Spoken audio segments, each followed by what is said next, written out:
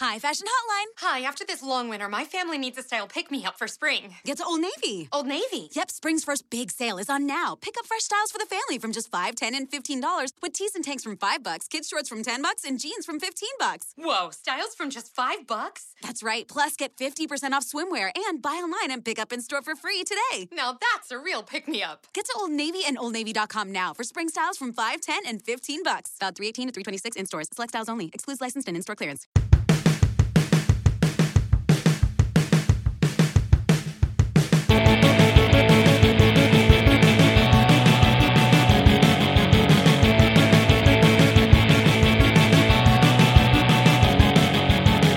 Hey, I'm Alan McGuire, and this is Juvenalia, a podcast where we talk to an interesting person about a bit of pop culture that was important to them when they were a child.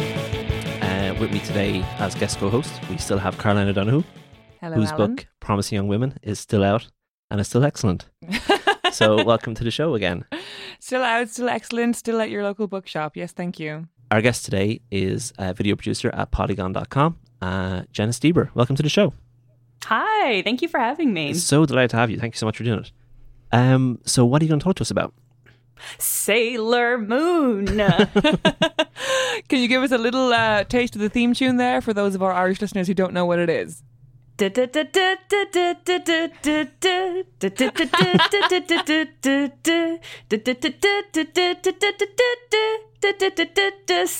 Moon. I don't remember the lyrics. It's been a while. But that's it. That's all you need to know about it. Yeah. I am in, man. I am soaked in the atmosphere. I am marinating in Sailor Moon vibes right now. I'm ready to go.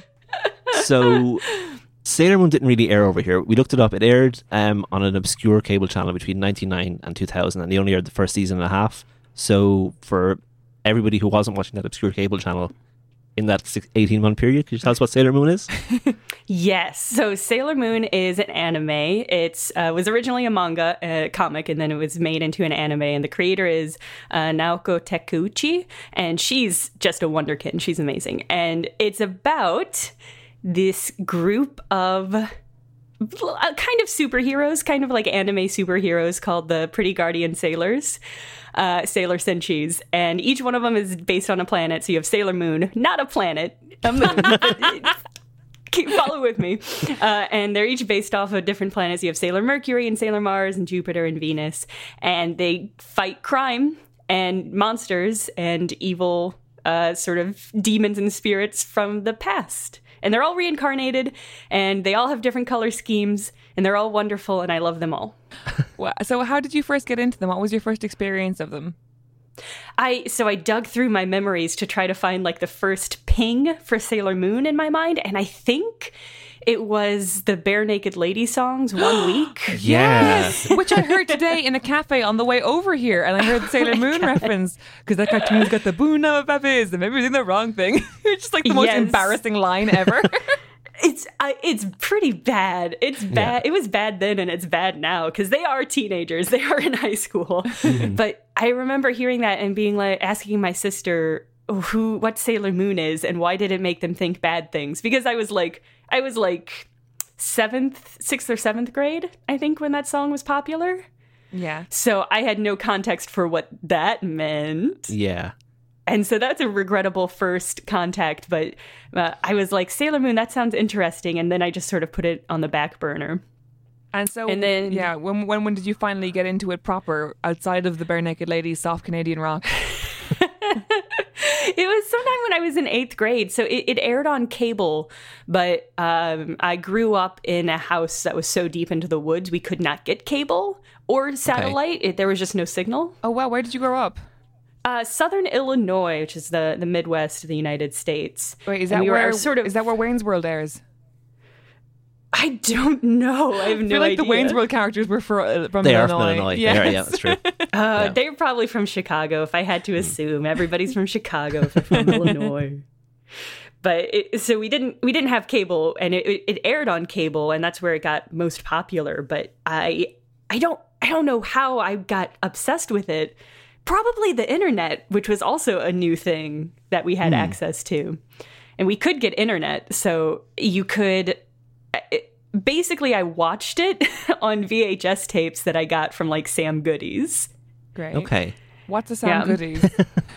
It's a defunct CD, DVD, VHS. I Okay. see. It's sort of one of those. It's like a Best Buy-esque store that I do not think exists any longer. Yeah. No matter what country you're from, there's always like an equivalent of that where you just rifle through a bin of things and then you're like, oh, a VHS tape of Sailor Moon, and also how to train your border terrier. Yeah, and this is back before anime was a term that we just used, so it was always under the header Japanimation.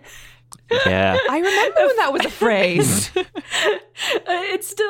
It cracks me up so bad that somebody was like, they call it anime, but that's too complicated. Let's call it Japanimation. I love a portmanteau. It's gone the way of metrosexual. It's like a word that only existed for like a 5-year period. Yeah, and is better for not existing anymore. Yeah. So was that like your first anime thing that you were into? Like your introduction? Because we had like Speed Racer, and I guess Power Rangers wasn't anime, but it was like a Japanese import that was redubbed and recut for like English speaking audiences. But Speed Racer and Power Rangers were kind of it, I think, for us. Unless you, Caroline, you remember any more?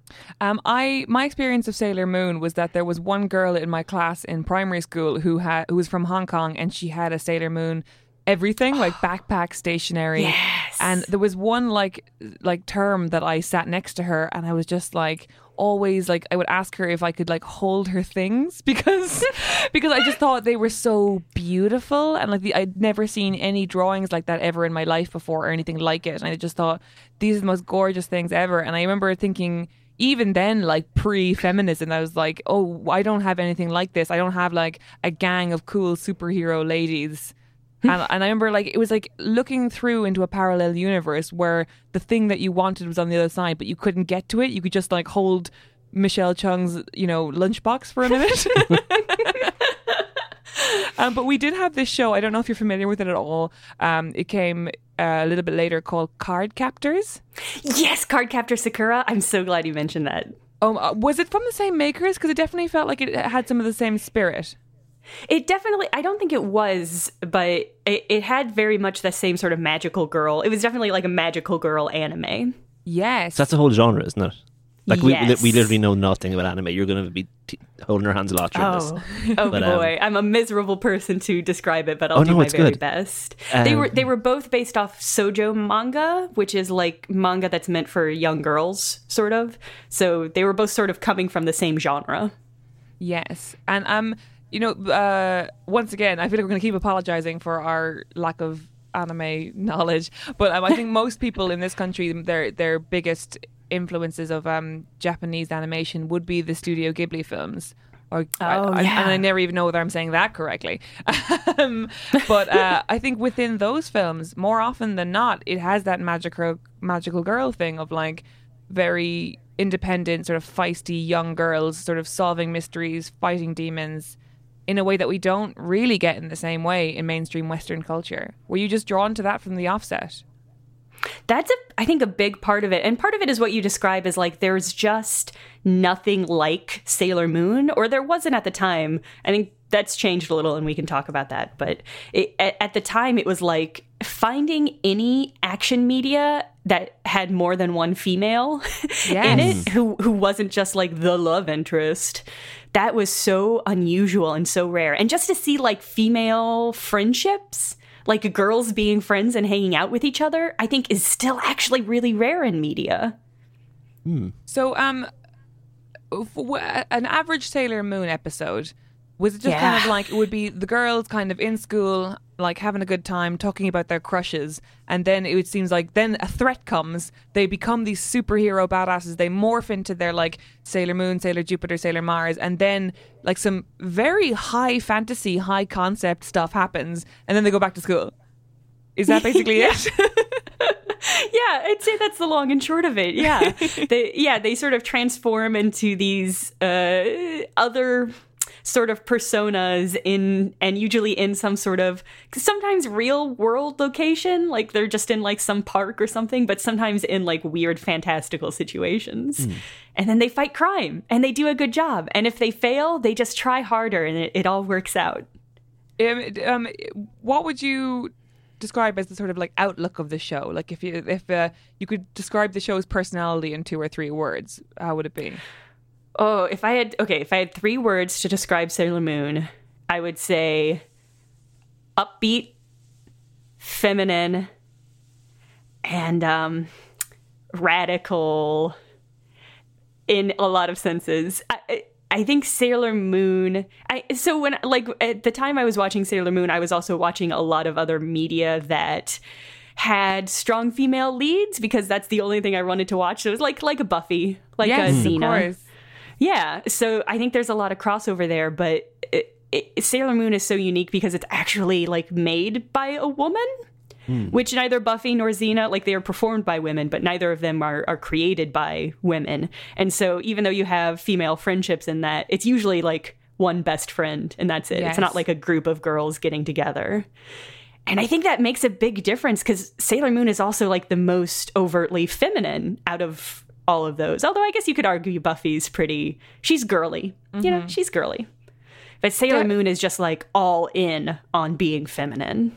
Completely, like, and so you say that one of the key tenets of the show was the feminineness of it, and I love that. I love their like outfits. I love the innocence. I love the beauty of the show. I love the cats, but it's feminine. But would you have called it feminist? I think it almost can't help but be. I don't necessarily think that Takeuchi set out to make like a feminist show, but I think if you're making a show for girls that is unabashedly for girls and by a girl, I don't think you can help but be that. And like I don't think she was trying to make something that was subversive, but showing a show where you have 5 female main characters. There's like a boy around Tuxedo Mask, but he's just like a love interest and he never really does anything. And that's such a whether that's intentional or not. Yeah, it is. It's such a perfect subversion of most other like G.I. Joe-esque action, especially cartoons at that time period. Yes, it reminds me a little bit of what I really liked about the Hunger Games when it first came out is that her Katniss's love interest Peeta was kind of the femme fatale. Like he was always in danger and being rescued. Yes, so accurate. Right. But even that doesn't have like she has a relationship with her sister and her mom, but even that is not really underscored. Yes, that's very true. So which of the sailors did you like see yourself in any particular one of them? Because they have very distinctive personalities. I'd like to if we could get to know some of the characters a little bit through your fandom. Oh yeah, I liked Jupiter the most because she was like tall and strong and brunette, and she was the most action hero of the she was definitely like the strongest and most like take charge of the group, and she also liked to cook a lot, and I liked to bake a lot, so I really was drawn to her, but. I know amongst my friends, I definitely had a reputation for being more like Sailor Mars because I had a big temper that I was not in control of. So, like, if people mispronounced my last name, I would like yell, like, "How dare you besmirch me?" So all your friends and Mars were is definitely yeah. Sorry, no, go ahead. Yeah, yeah, and Mars was definitely Sailor Mars was very like fiery because her element was fire. I'd love to hear a little bit more. I read online and I was fascinated by the character of Sailor Uranus. Yeah. So tell our listeners a little bit about that whole story. Yeah, so there's the core set of the Sailor Senshi, which are the Moon, Mars, Mercury, Jupiter, and Venus. And then you have the outer Senshi, which are Uranus.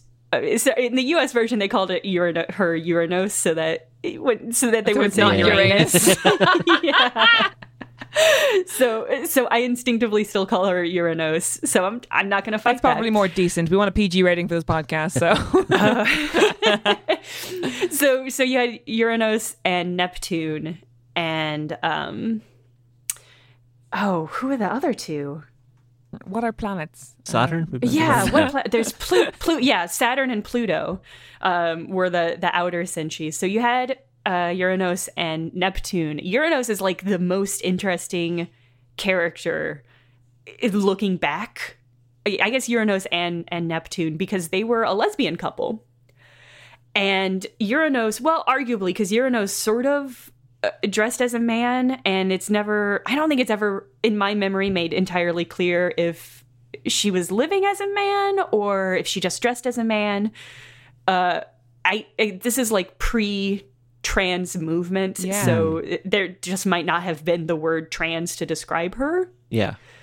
But like in the comics and I think in the anime, she's originally Sailor Moon originally mistakes her for a man and develops a huge crush on her. And then at like the end of the episode, Uranos is like, I'm a girl, but like it doesn't really matter, right? And Sailor Moon is like, oh no, you're a girl, but I had such a crush on you.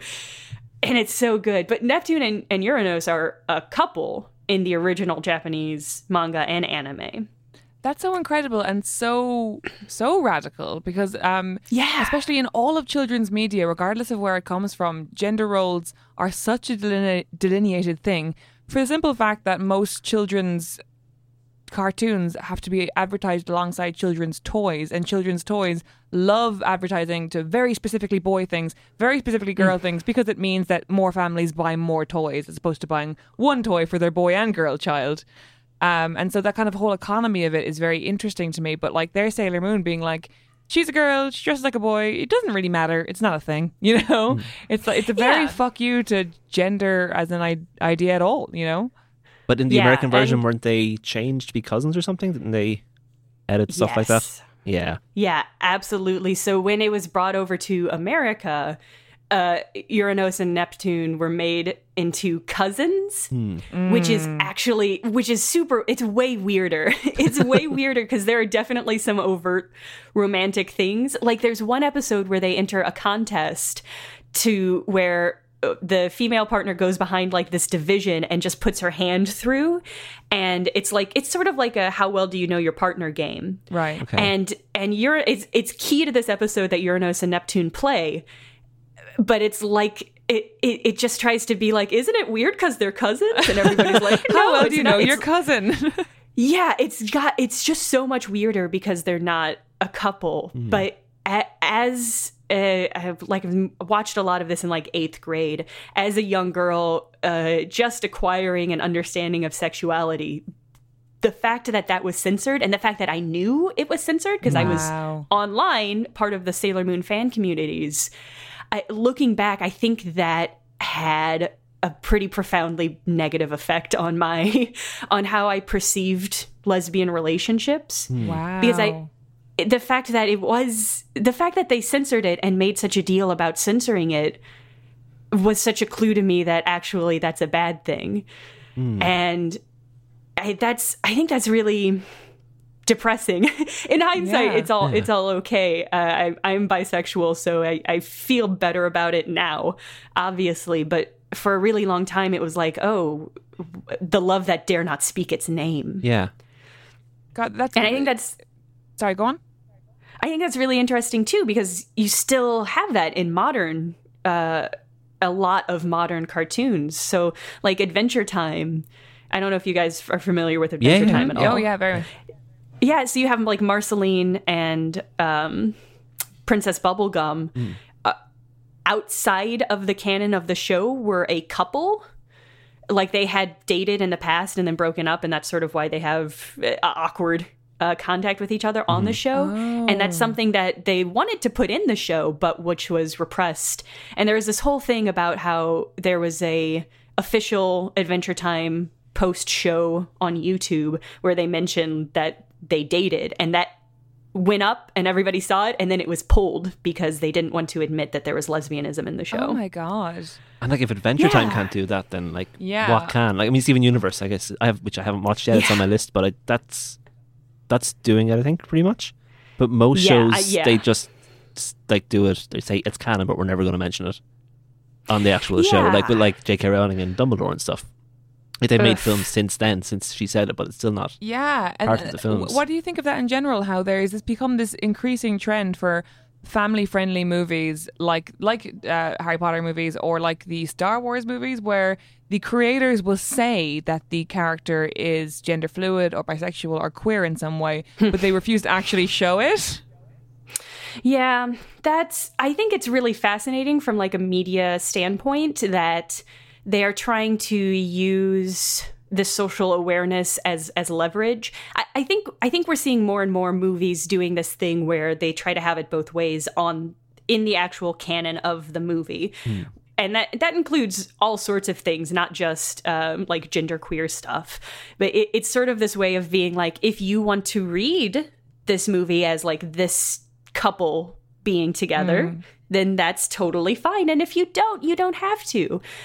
And that's actually pretty horrible. It is horrible. It's just not good enough, is it?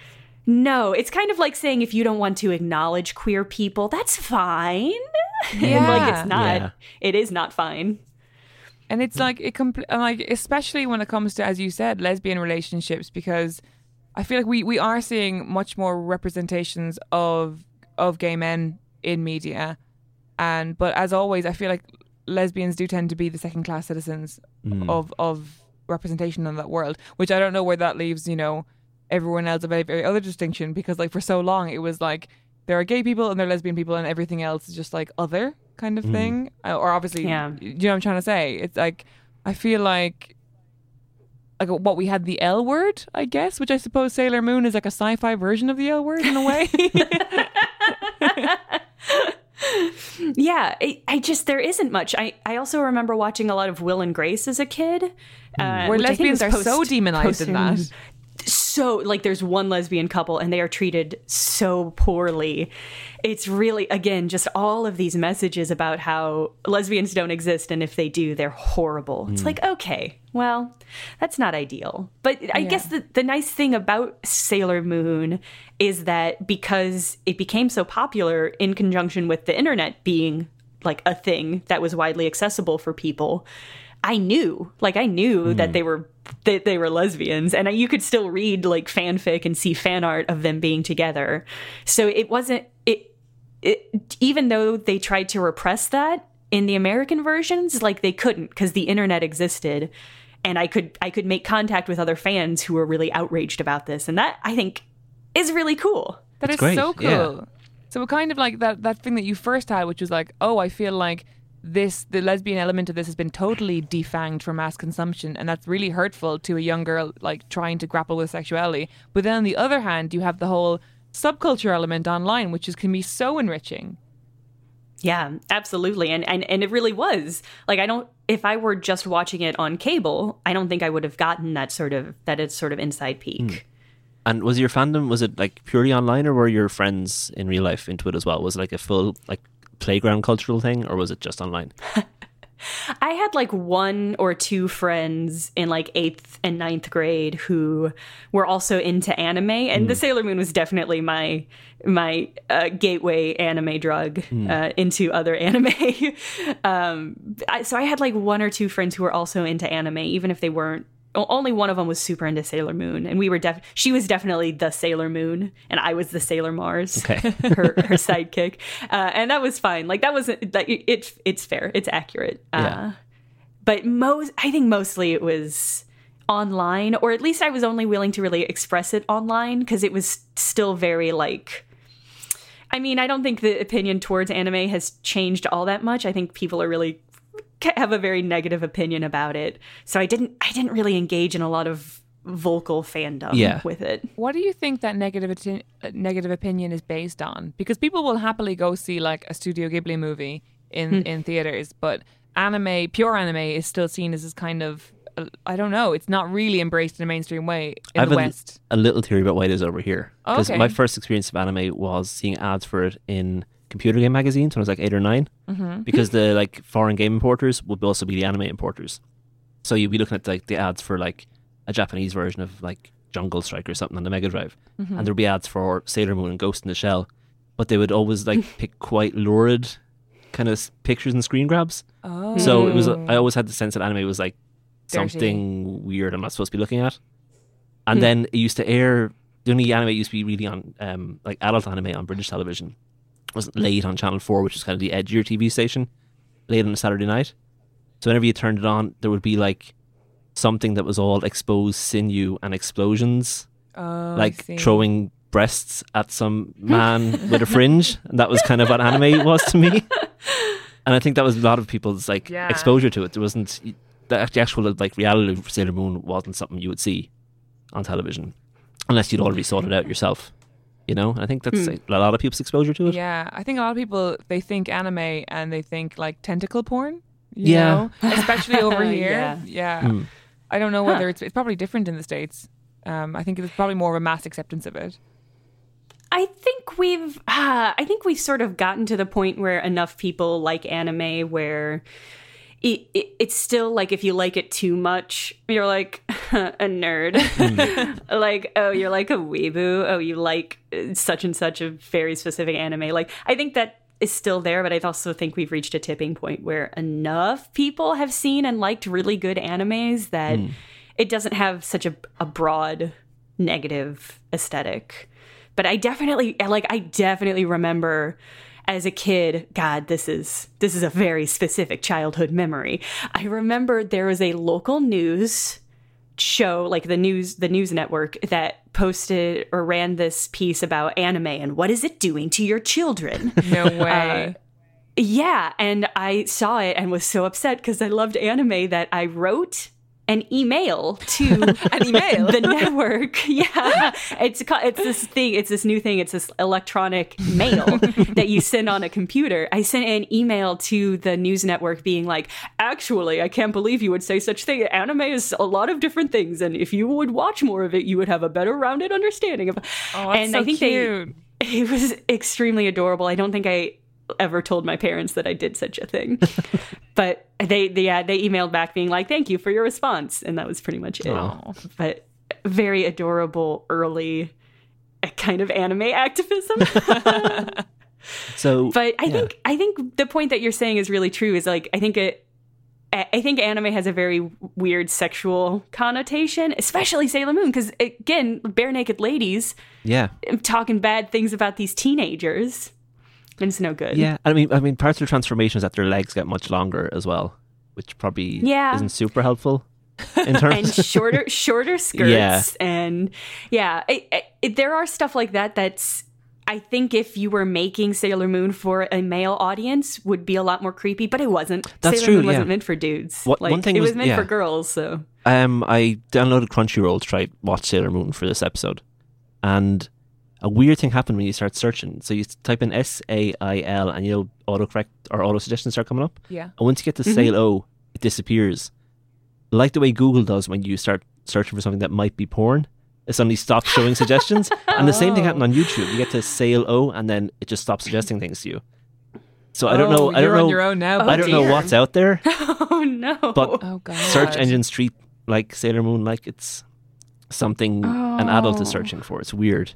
And also, it's like Sailor Moon's super locked down. You just can't find it on like Netflix, or it's not even on Crunchyroll, which I find really weird. What is Crunchyroll? What is it's an anime. It's like an anime only Netflix. Oh, I see. Yeah, and there's so much out there. I'm like, I'm going to dig service. into it and see because it seems really interesting. Yeah. Yeah. I think there's also a certain amount of xenophobia, like just pure like this is capital F foreign. Yes.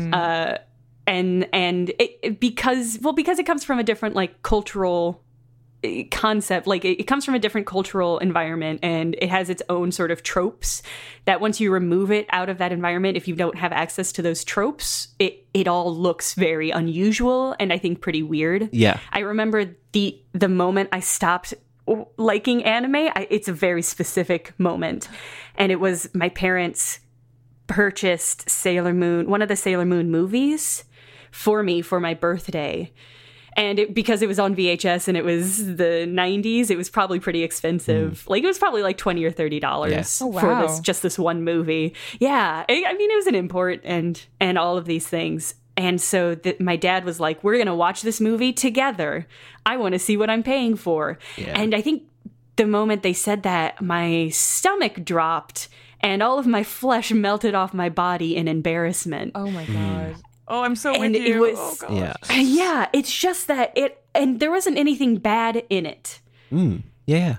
there is a moment where the cat Luna transforms into a human because she has a crush on a human, and she like takes him on this interplanetary trip. It's a weird movie. It's an anime. It's an anime. Yeah. It's not weird if you're in the right context, but being forced to see it through the perspective of my parents was absolutely mortifying. And when the movie was done, they didn't really have anything to say because for them, it was nonsense and weird. And there were all these girls in short skirts and doing weird transformations. And like, what is this? And that was the moment I stopped liking anime for all of like high school. Oh, really? Oh, that's so that long? upsetting. Yeah. Well, and that I stopped liking anime. That was like the number one reason. But it also was a sort of this push towards...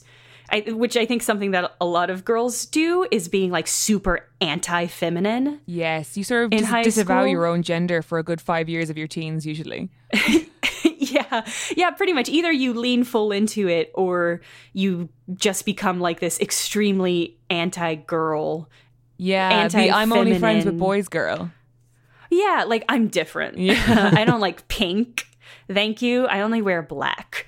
Yes. So there was that. And I've come around, and Sailor Moon's great and wonderful, and pink is a good color. So it all worked out. I had that exact same journey as you did, whereby Yes. that thing where I think as a girl and as a young woman, you're definitely made to feel that the things that you enjoy, the culture that you enjoy, is lesser because I think good taste and what good taste is, what good films are, what good music is, that's decided by men usually.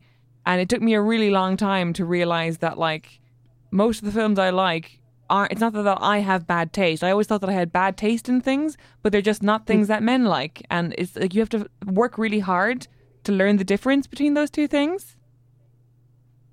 Yeah, I remember this is a really interesting study that happened a couple of years back about reviews.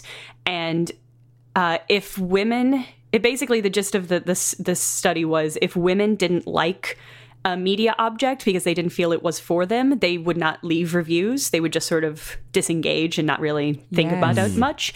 And if men watched something that they didn't feel was for them and didn't like it, they would pepper it with negative reviews online. Yeah. Like Like And I think Ghostbusters. that's yes, like Ghostbusters. Yes. Or literally any media meant for women. Like some of my favorite movies are like very much those 80s 90s women doing stuff films like Death Becomes Her, The First Wives Club, Yes. The Working Girl, all those kind of genre of movies of like women just trying to do their own thing a bit. And for years I thought I had bad taste in movies because these were all like, you look at these movies now and they still have like below 40% on Rotten Tomatoes. And like people will go, oh, that's kind of campy trash. But actually campy trash is just in general things that women and non-straight men like, you know? Pretty much, yeah. Like if it's something that's meant for women or created by women, it just, people just bad talk it. I've never watched or read any Twilight.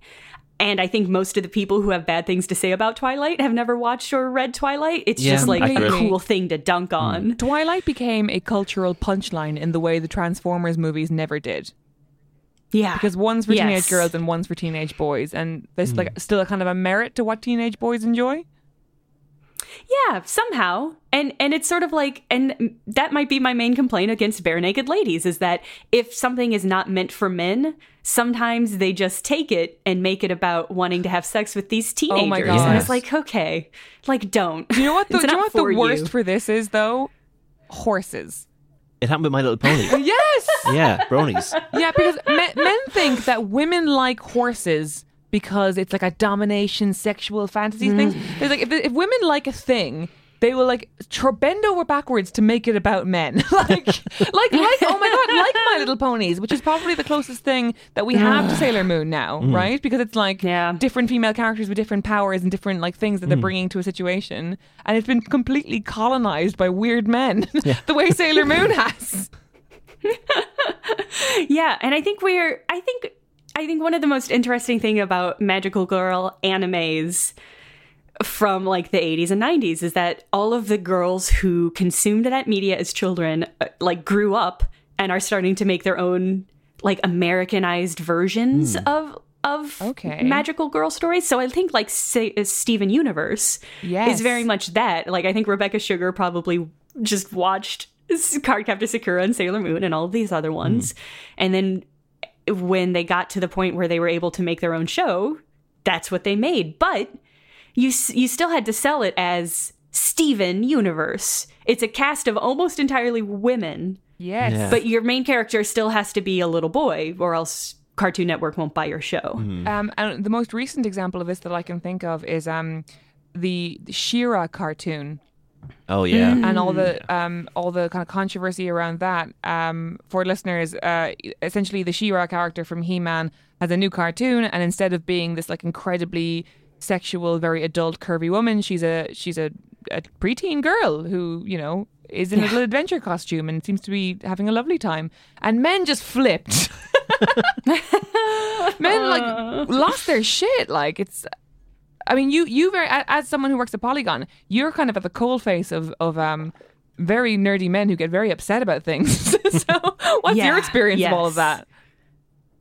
I mean, we definitely like cover She-Ra and all of that backlash against cartoons that we've been seeing in the last year about how they quote unquote all look alike these days, and all of that. I'm thankful that the things that I study specifically or cover specifically, which is like horror media, is not.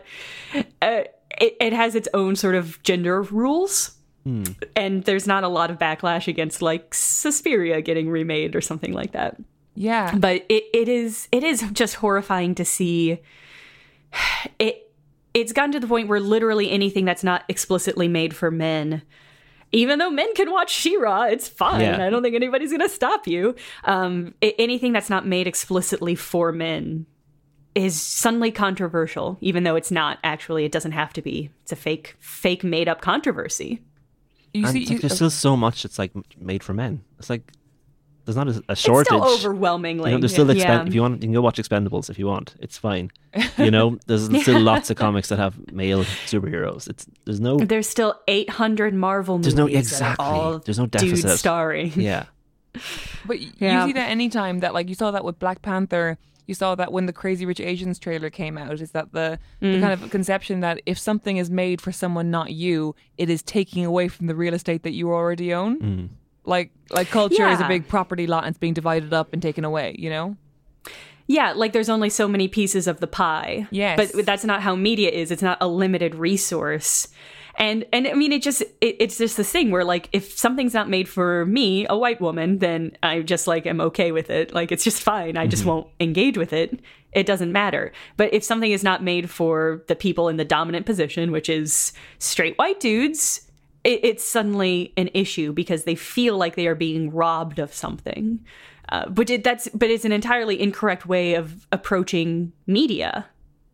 Yeah, no, go on. Expand that. I mean, that's the thing. Like, media is not a limited resource. There's literally hundreds of thousands of years of media. If you don't like this one thing that's coming out, turn your head 2 degrees to the left. Hey, look, there's another thing. There's a great comic going around of like a webcomic of someone saying like, I don't like this thing. And then an angel comes down from heaven and gives them a note and says, okay. Yeah, it's like I think we're starting to see this turn once again. I think we see a lot of turns in social media approaches. I feel like we're starting to see a turn where people are like, okay, if you don't like something, you can just sit down and not say anything and just move on with your life. You don't have to try to make other people feel bad for liking it. And even that, I think you have to approach media with a set of morals that you are aware of. Because I think if you say, if you don't like something, you can sit down and not say anything is a good approach. But also there's a lot of media that is actually objectionable and that valorizes really bad social constructs that we should stand up and say, hey, maybe not. What if it's not this? So it's the sort of thing like, how do you weed out the things that are objectionable that you should put your foot down and say, hey, this media object is like valorizing sexual assault versus hey, this media is about women. Yeah. Like right now people get way more upset about one of those and should get more upset about the other. I think it's the thing that like the companies making this haven't figured out how to filter who the complaints are coming from yet. Like the whole James Gunn thing. Like obviously the stuff he was saying was not great at all. It was very bad. But it wasn't in good faith. Whereas someone saying, 13 Reasons Why could lead to suicides is coming from a genuine place with stuff to back them up and should be listened to probably, whereas Cernovich shouldn't, And I think it's very reductive. It's like what I want to say is very reductive, but people should listen to me when I say something's objectionable, because I'm okay. I've got a good heart, But I think people know who's doing it for the right reasons, and in general, who's objecting out of good faith and out of a genuine sense of being the right person to complain about something. And you can always tell when someone's thought about it for more than like a minute, Yeah, exactly, yeah. Yeah, if the media object in question has literally not come out yet and they have not gotten a chance to view it, or if they refuse to view it because they think it's so low quality, then their complaints are disingenuous. They're complaining about some other thing and they're projecting it on this media object. I feel that very strongly because the kind of journalism I do tends to be very feminist and kind of has one eye on the sort of female zeitgeist all the time. And I'll often be asked to write stories. Like, for example, that Amy Schumer movie that came out, it was called I Feel Pretty. I never actually saw the movie. I have no idea how good or bad it was, but I felt like there was a real media cycle just around discussing how terrible the trailer was. And while there's maybe merit in that, it kind of feels like surely we should give everything the full test of its quality by actually seeing it, Is that naive? Yeah. I don't know. I think that's how it should be. I think if you haven't fully engaged with a media object, you shouldn't be cracking wise about it because you don't know what you're talking about and you haven't given it a fair shake. Yeah. I think that with a trailer, like the whole point of a trailer is to say if you like the look of this, you're going to like the film. Yeah. So if a trailer makes you feel pretty bad about your body and stuff, the film is probably going to do the same. Yeah, that's a pretty fair so I think, point. But that's not the same as like a picture of New She-Ra, and people going, well, a lesbian drew that. Which is a tweet I saw. I've seen one still image of this cartoon and I hate it. A lesbian's cartoon. I saw a tweet saying that. It was like, a lesbian drew this and now She-Ra's a lesbian.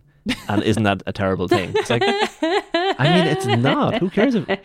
Like, good for She-Ra, I guess. Yeah. Sometimes I think that because the men are first socialized both, in real life and culturally through competitive sports, and they're sort of like reared on this diet, which then competitive sports is kind of like something to get men ready for the military traditionally, really, if we think about it. So it's like everything has to be war. Like everything has to be, this is superior to this. This sucks.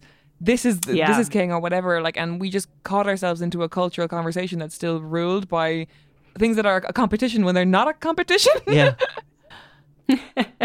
Yeah, things don't have to be ranked. Yeah. Yes. Sometimes things are good in different ways. Oh my and God. you like them all or both, and it's like it just doesn't have to be such a thing. No, there's one particular You can culture just website like at the something. moment that does like one of those a day, I think, at this stage. Like they rank like 200 things. Yes. And you're like, you can't be judging these things. And it'd be stuff like the I think I know what you're talking about, but Yeah. it's like the 200 best or every Meryl Streep role ranked. Yeah. You're like, she's the most like wide, nuanced career. She's the most celebrated actor of any time period, and we're like, Yeah. let's rank them. Where's Mamma Mia next to Doubt? You know? Is Kramer versus Kramer better than Out of Africa? Yeah. This guy knows. This guy knows. Yeah. Yeah, as a journalist now, I've started to turn down any feature that is a list or a ranking of anything because it's just the comments aren't worth it. You forgot this. It's just like no. Yeah, I've made a deliberate choice. I haven't forgot anything. Be cool. Yeah. I don't forget things. My knowledge is exhausted. I'm perfect. One thing I really like about Sailor Moon, despite having never seen it. Yes. No, tell me. No, I sort of love things whether it's, you know, the Spice Girls or the Wives of Henry VIII. I love things that it's like a group of women and you get to choose which one you are. Yes, it's the classic Sex and the City. Yes. And like, Yeah. I love how, like, I don't know, it's weird that, like, if you take something like, I don't know, a show like Mad Men, men don't watch Mad Men and think, oh, am I a Roger Sterling or a Don Draper? Or am I more of a Pete Campbell with the Roger Rising? But women, but like women will watch Mad Men and be like, oh, am I a Betty? Am I a Joan? And I kind of love that instinct that women have because women love horoscopes as well. We love sort of like classing different things and then deciding which of that class we are. We love taxonomizing things. Well, the thing is, with Mad Men, It's just a nice way of like connecting It is. with Yeah, it these totally characters is. on like a very personal level. Would you tell me about yourself and I'll tell you which Sailor Moon character you are? Oh, Go well, for it. I mean, Would you give me some like top level tropes about yourself? oh my God, I'm so excited. We can do this for you too, okay, Alan. cool. Okay. Oh, how about, because it's always hard to describe yourself. So, Alan, you describe me and then I'll describe you. Oh God, okay. Oh, I like that. Yeah. Yes. So, very funny, opinionated, socially very easy to get along with. You have to give me some negatives, though. Oh, don't do that. I know. Tall. She's just opening the door.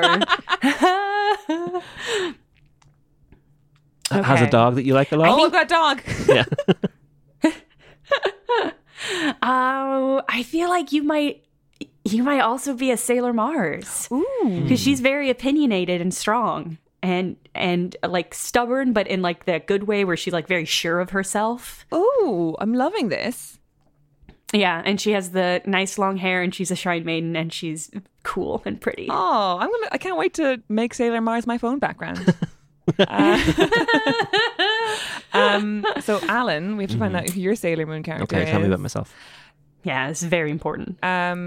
So Alan is naturally like a very kind person, and he sort of like will always, like, if someone says, oh, did you see what so and so did? Alan will be the first person to be like, yeah, but like maybe they're having a bad day.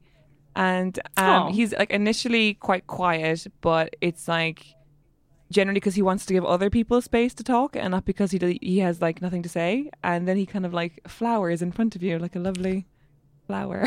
Oh, thanks. This is where I admit that I'm secretly in love with Alan McGuire. And he's also very funny. Thank you. I'm getting very Sailor Mercury vibes Okay. from that description. Sailor Mercury is like the super smart one of the group. But she's also like she's kind of shy. If you don't know her, she's a little withdrawn. But once you get to know her, she really opens up. I think you're a Sailor Aw, Mercury. Cool.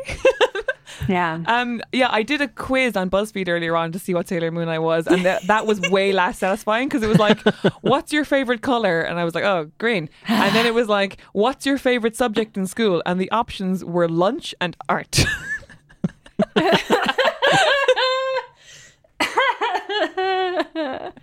Perfect. What did it give you? Oh, it gave me Sailor Mini Moon. What the hell is that? Oh, so God. So there. Oh, that's what, That's what a a whole thing to thing. Is it like explain. Muppet Babies or something?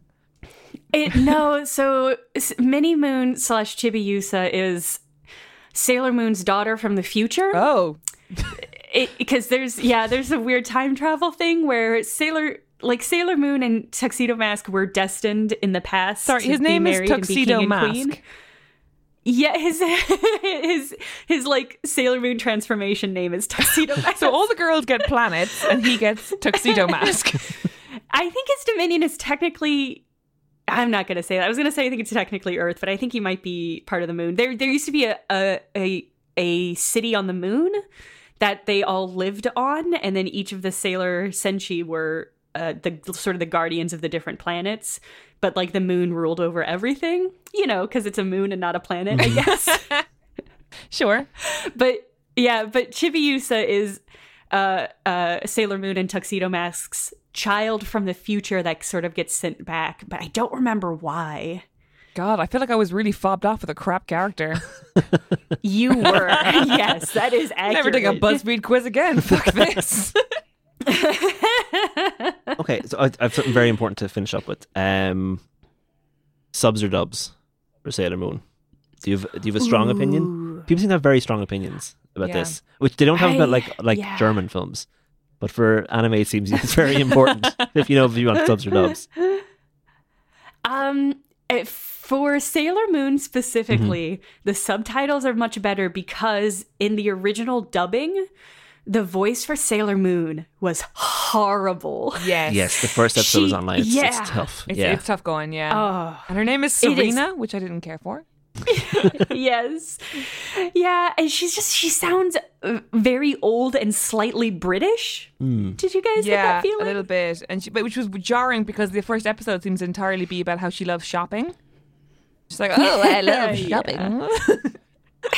Jupiter had a good voice though, I think. Oh, yeah. Mars is kind of like a New York kind of thing, but Jupiter like a quite authoritative. There's like an Italian New York one. Yeah. It was very odd. It was very Janice from Friends, wasn't it? Yeah. Yeah, so I feel like modern dubs are a lot better. Like if you go to a Studio Ghibli film, they have been professionally dubbed and are very good. But early Sailor Moon, it's just the dubs are unbearable. So 100% sub. Perfect. Okay. There we go. Thank you so much, Jenna. This was thank you an for education. having It was me. brilliant. Do you have anything you want to plug for us? So you can find me on Twitter. I'm at the Jenna, one word, no spaces or underscores. If you like weird nostalgia stuff, which if you're listening to this, one would hope. I also am a co-host on a podcast called Fandalites, where we're reading through all of the Animorph series. Excellent. We're at the end of the 30s right now, so out of like 55. So God. there's time to yes, that is the right response to that. We're still chugging away though, so if you like Animorphs or nostalgia, come and do a listen. We're at Fandalites. Cool. So that's it. Thank you so much for coming on the Thank show. you. Thank you. Yeah. Sailor Mars signing out. What were you again, Sailor Mercury? Sailor Mercury. Oh my God, Yeah. I'm so hot for us right now. And Sailor Jupiter saying good night. Good night. Bye, everybody. Thanks, Jenna.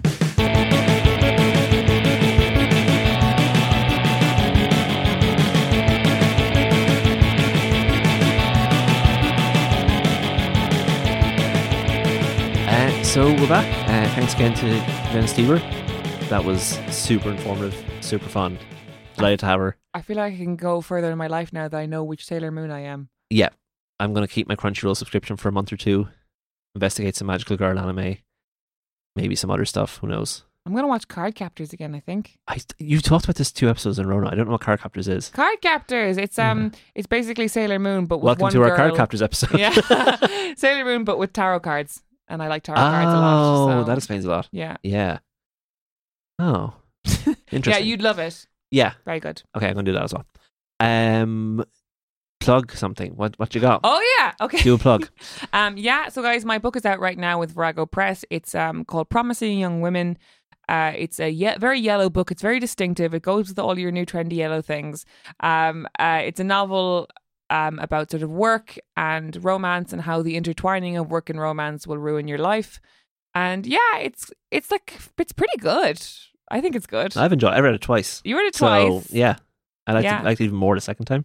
Did you know? Yeah. Oh. I was spotting all the foreshadowing. Oh. And then, when you know the ending, you can go, huh. Oh, yeah. A book that makes you go, huh? Yeah. The second time. The first time was just like, this is good. Second time, you're like, oh, I see what you did there. Yeah, thank you very much. see it. I feel Yeah. very good about that now. Yeah. So yeah, buy Karen's book, read it twice, or buy it twice and read each one once. That would also be good. The second one would be much more beneficial to me. Yes, thank you. Okay. You have a podcast as well? I do. It's called The School for Dumb Women. I do it with comedian Alexandra Haddo and producer Hannah Varrell. We talk about facts and we make jokes about facts. We learn about things. What is the moon? What are belly buttons? Why are ponies? All these questions and more. Please tune in. We need listeners. Thank you. Very good. So what do I have to do? Oh, I literally have nothing to plug this time, because that's good. I should get hobbies or something. Get a hobby, yeah. Yeah, I'll get a hobby and then Get I'll a talk life, about it. Alan. Yeah, my sewing circle is starting up next week, Oh, nice. and I'll be sewing a horse. I'm gonna start big. I'm gonna aim big. Maybe we should start a crowdfund for your dog's tooth. Oh yeah, Yeah. Yeah. Alan's dog is missing a tooth. yeah. It's actually 3 little teeth in his front. Oh, They're little tiny ones. stop. Yeah. It's very sad. It's been a while. This isn't news to me. This happened a while ago. It's just we were happened to be talking about teeth before we started. So Teeth. Sorry, Brian, our producer. You hate it when we do that. So thank you, Dee McDonald, for our artwork. We love it. Thank you, Brian, for producing this episode and for cutting out those weird slamming sounds we just made on the table. Thank you to the Head Stuff Podcast Network for everything they do for us, which is a lot. This podcast would not exist without them. And go listen to some of the other Head Stuff Podcast Network podcasts. For instance, what I've mentioned a lot today, Mother Folklore. Mother Folklore always good. Check out me and Ellen's episode of that, which we had a lot of fun doing. And Double Love, the Sweet Valley High podcast. I just remember the thing we can plug. We're doing a live show at the Dublin Podcast Festival on September 30th in a venue that's not in my head right now, but it's happening. We're doing it with the Sunday sermon and it's going to be a lot of fun. So come see us there. Yeah, we like doing live shows. We like when people come to them. People enjoy them, I think. So that should be good. Come see us and we'll see you soon. Bye. Bye. HPN, the Head Stuff Podcast Network. See headstuff.org for more details.